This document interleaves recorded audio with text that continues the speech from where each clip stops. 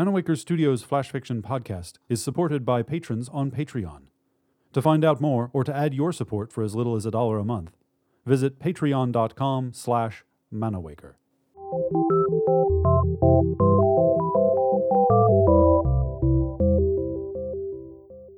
Welcome to Manawaker Studios Flash Fiction podcast. I'm CB Droege. This week, the shortened set list of Mr. Groovy Tunes by Bill Cole. Opening song, Frog Legs and Rabbit Feet. As the words tumbled from the performer's beard, the cluster of toddlers shrieked and wobbled. Kyle Harrington was moving differently than the other boys and girls. While their bodies tended to bob vertically as if riding pogo sticks, Kyle stood in one place, his arms flailing in jagged motions. I don't know. The festivities were taking place in the party room at the Greenville YMCA as a line of moms, dotted with the occasional dad, looked on. They loomed toward the back, distinct but tangential, like the black keys on a piano. Beneath their visible exhaustion, they were grateful for the temporary respite. In between pinched conversations with each other, the moms tended to sneak leers at the man entertaining their children. Too Few Shoes Blues.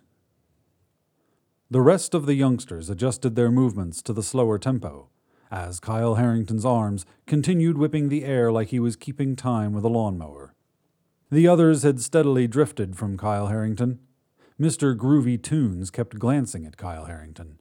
Sheila kept glancing at Mr. Groovy Tunes. Sheila's young daughter kept right on twirling and giggling. Land of Milk and Animal Crackers. Sheila was not talking to the other moms. Draped in a rather loose-fitting denim jacket and matching jeans, she was watching Mr. Groovy Tunes. The way his folded knuckles lithely hopped around the neck of his guitar as his baritone lifted through the room. Sheila had always wanted to date someone involved in the music industry. To have a song written about her in which she was likened to a phase of the moon, or a theme park ride, or an artisan baked good, would be a dream realized.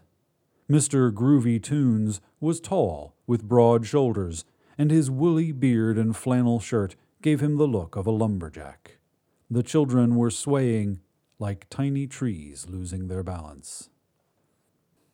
People versus plants. Kyle Harrington's head was twisting from one side to the other. Clumps of his golden hair flapped along with the tag on his inside-out shirt and his wagging tongue, loose coordinates of a mad triangle. He was grunting with equal parts enthusiasm and agitation. Mr. Groovy Tunes was looking at him with concern. He appeared on the verge of stopping his songs to address Kyle Harrington's erratic conduct, but he tentatively kept playing as the other youngsters frolicked obliviously to the music.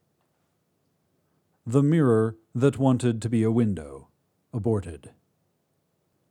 I want you all to have fun here, of course. Let's just remember to be safe with our fun, Mr. Groovy Tunes announced to his clamoring young audience. He started playing the chords to the next song. Sheila's eyes followed his fingers as they pushed against the strings. She could only fathom what a sensitive artist type might offer as a treatment for loneliness. Suddenly, Kyle Harrington darted into the middle of the crowd of toddlers and threw a forearm into the throat of another boy who fell to the ground in tears.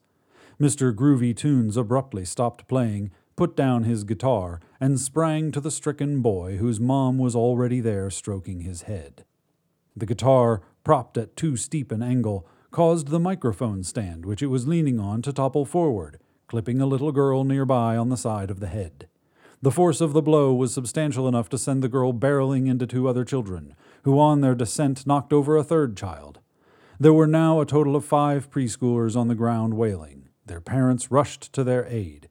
Mr. Groovy Tunes made his rounds, setting up a makeshift triage for the injured children. Sheila felt something like jealousy that her kid wasn't one of them. Kyle Harrington's mother had grabbed her son by the shirt and was screaming at him in a corner, prompting him to wildly sob.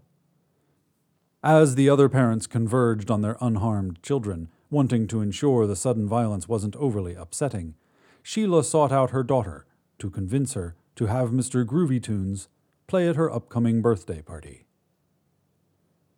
This has been the shortened setlist of Mr. Groovy Tunes, written by Bill Cole.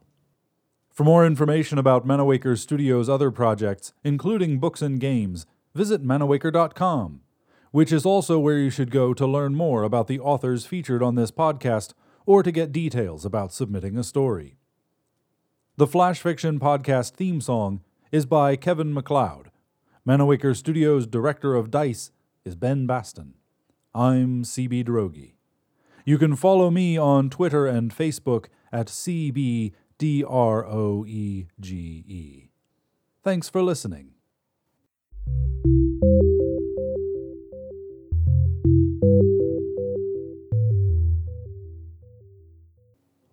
On the next installment of Manawaker Studios' Flash Fiction Podcast, it's a song her mother taught her. She wants to teach it, too. She'll tell you so when you arrive. She'll say, "Don't you want something of your own?"